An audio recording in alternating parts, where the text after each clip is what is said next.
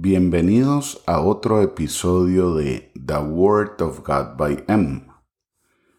En este episodio vamos a hablar de uno de los temas más mencionados en el cristianismo, pero a la vez uno de los temas menos comprendidos por los cristianos. Vamos a hablar de la oración. Primero que nada, vamos a estudiar desde la perspectiva de Jesús qué es la oración. Para ello, vamos a viajar al Evangelio de Mateo capítulo 6. Aquí nos encontraremos a la mitad del mensaje de Cristo en el Sermón del Monte. Vamos a analizar todo lo que es el capítulo 6 desde el versículo 5 hasta el versículo 15. Jesús en estos versículos se encargó de darnos las instrucciones necesarias para hacer de nuestras oraciones un éxito. Dice Mateo 6, versículos 5 al 8. Y cuando ores, no seas como los hipócritas, porque ellos aman el orar en pie en las sinagogas y en las esquinas de las calles, para ser vistos de los hombres. De cierto os digo que ya tienen su recompensa.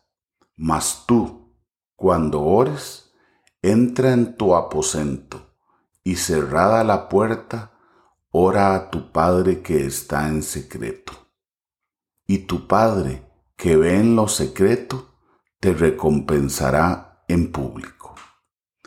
Y orando, no uséis vanas repeticiones, como los gentiles, que piensan que por su palabrería serán oídos.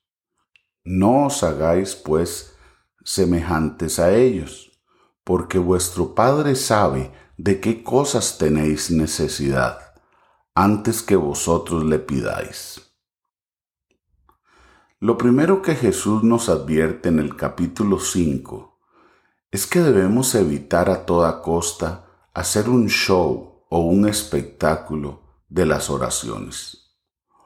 Hoy en día es muy común ver iglesias cristianas a donde lo que se hace es un verdadero espectáculo que busca únicamente promover el éxtasis emocional, en lugar de alcanzar un éxito espiritual.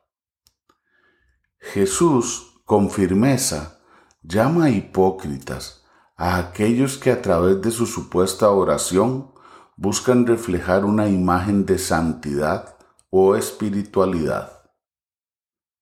Tú debes comprender que el orar es hablar con Dios. No es más ni menos, y es por ello que nos debe quedar muy claro que este diálogo debe ser el fruto de nuestro amor y necesidades por Dios. No debe ser una seguidilla de emociones descontroladas. Jesús reprocha el orar en público cuando los motivos detrás de esa oración es montar o crear un espectáculo. Un espectáculo que solo tiene como objetivo ser vistos por los hombres y no por Dios.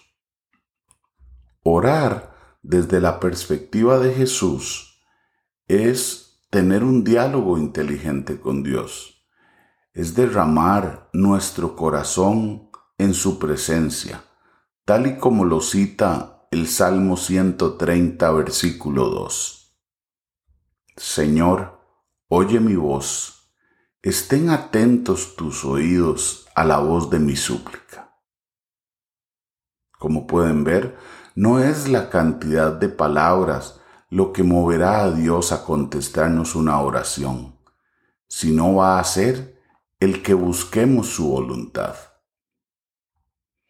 Siguiendo con las instrucciones de Jesús sobre la oración, vamos a repasar y recordar el versículo 6 del capítulo 6 del Evangelio de Mateo. Dice así: Mas tú, cuando ores, entra en tu aposento y cerrada la puerta, ora a tu Padre que está en secreto, y tu Padre que ve en lo secreto te recompensará en público. Jesús no quiere hombres religiosos. Él quiere personas dispuestas a vivir vidas a la luz de sus enseñanzas. Vidas que impacten al mundo y que despierten en otros el querer seguir a Cristo.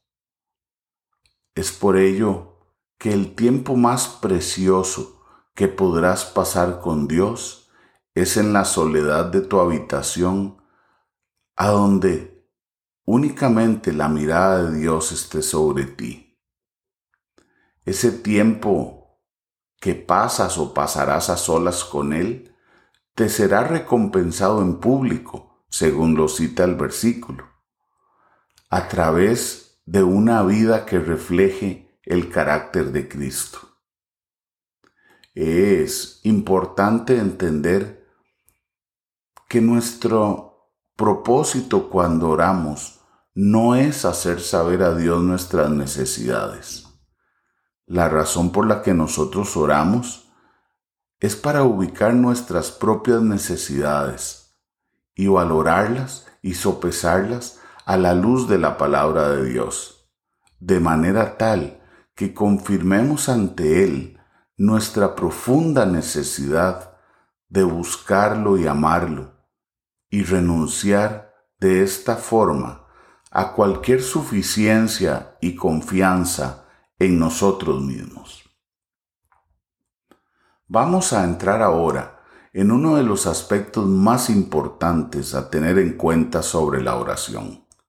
Y para ello vamos a recordar lo que dice Mateo 6, versículo 7.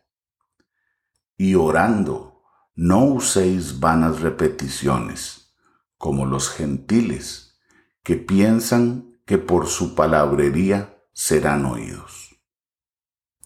Jesús es muy claro. Él nos invita a no hacer repeticiones, y para ello debemos recordar que orar es conversar con Dios. No tiene ningún propósito repetirle a Dios lo mismo 20 veces, mañana, tarde y noche, durante días, semanas o años. Las oraciones de repetición son fruto de la tradición y la religiosidad, pues a través del estudio de la Biblia nunca vas a encontrar a Cristo repitiendo ninguna oración como si fuese un estribillo. Más adelante, si leemos el Evangelio de Marcos, capítulo 7, vamos a encontrar la opinión de Jesús respecto a aquellas cosas que el hombre hace por tradición y no de acuerdo a las instrucciones que él dejó en la Biblia. Dice Jesús en el capítulo 7, bien invalidáis el mandamiento de Dios para guardar vuestra tradición. Qué cuidado tenemos que tener de no aferrarnos a tradiciones que nos fueron enseñadas probablemente con buena voluntad, pero que están apartadas y alejadas de la Biblia. El tema de orar haciendo repeticiones es un tema muy arraigado, pero no por ello podemos decir que es un tema correcto. Cuando en el capítulo 6 Jesús nos dice, y cuando oréis, hacedlo así, y luego ora, lo que nosotros conocemos como la oración del Padre Nuestro. El propósito de esa oración es darnos una pauta para que estructuremos nuestras oraciones. Siempre, de acuerdo a esa oración del Padre Nuestro, vamos a dirigir nuestras oraciones al Padre que está en los cielos. Siempre vamos a dar gracias por el pan de cada día. Siempre vamos a revisar nuestros corazones y a extender el perdón a aquellos que de una u otra manera sentimos que nos han ofendido. Pero jamás fue el sentido ni el propósito el que se repitiese esta oración mañana, tarde y noche. Caso contrario, Él no hubiese escrito el versículo que leímos antes de no usar vanas repeticiones. Esta guía que Jesús nos deja contiene todo lo que necesitamos para orar, desde los principios y valores supremos hasta las necesidades en detalle que requiere cada día de nuestras vidas. Todos los aspectos que debe contener nuestra oración están contenidos allí. Cuando nosotros oramos, debemos tener la certeza que Dios nos escucha y que aquello que estamos pidiendo en nuestras oraciones va a ser respondido por Dios. Quiero compartir con ustedes lo que dice Primera de Juan, capítulo 5, versículos 14 y 15. Y esta es la confianza que tenemos en Él, que si pedimos alguna cosa conforme a su voluntad, Él nos oye. Y si sabemos que Él nos oye en cualquier cosa que pidamos, sabemos que tenemos las peticiones que le hayamos hecho.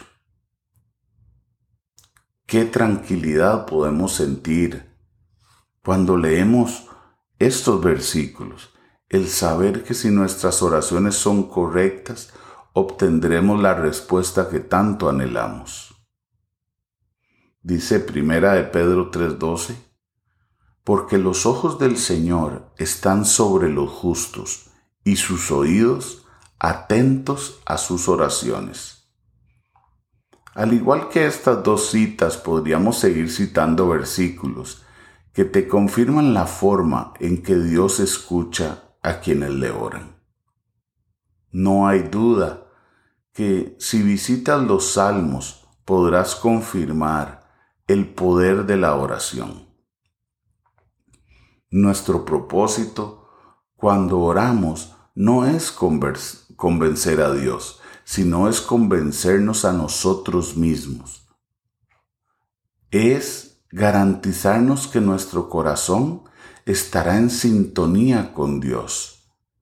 Nuestra fe será animada y de esta manera afirmaremos la fe en Jesucristo. Los mejores argumentos que podemos usar en nuestra oración son todos aquellos que reflejan a Dios. Ejemplos de ellos vas a poder encontrar en Hechos 4:24 y en Éxodo 32, versículos 11 al 14. En estos versículos encontrarás grandes hombres de Dios que un día tuvieron la necesidad de acudir a Cristo a clamar para que Él tomase en sus manos sus vidas. No lo olvides, mientras nosotros oramos, lo que estamos haciendo es colocar el siguiente escalón a donde la gracia de Dios nos guiará como respuesta a nuestras peticiones. Cuando pedimos a Dios que nos enseñe a perdonar, lo que viene será conocer el amor de Cristo que nos ayudará a olvidar la ofensa de la que fuimos objeto. Nos ayudará a aprender a amar a aquella persona que nos ha ofendido y nos ha hecho daño. Ese es el tipo de victorias que Dios nos promete a través de la oración. Orar es un ejercicio espiritual a través del cual confirmarás tu relación con Dios. Y viene la pregunta, ¿cuántas veces debo orar en el día? Bueno, ora las veces que tengas oportunidad. A veces lo podrás hacer solo una vez, a veces lo podrás hacer, 5 veces. Eso solo tú lo sabes. Dice Filipenses 4, versículos 6 y 7. Por nada estéis afanosos, sino sean conocidas vuestras peticiones delante de Dios en toda oración y ruego con acción de gracias. Y la paz de Dios, que sobrepasa todo entendimiento, guardará vuestros corazones y pensamientos en Cristo Jesús. ¿Qué promesa más preciosa nos deja Dios? El saber que si oramos, dejaremos en su regazo nuestro afán, nuestras necesidades, y que Él se encargará de cuidar nuestros corazones y pensamientos.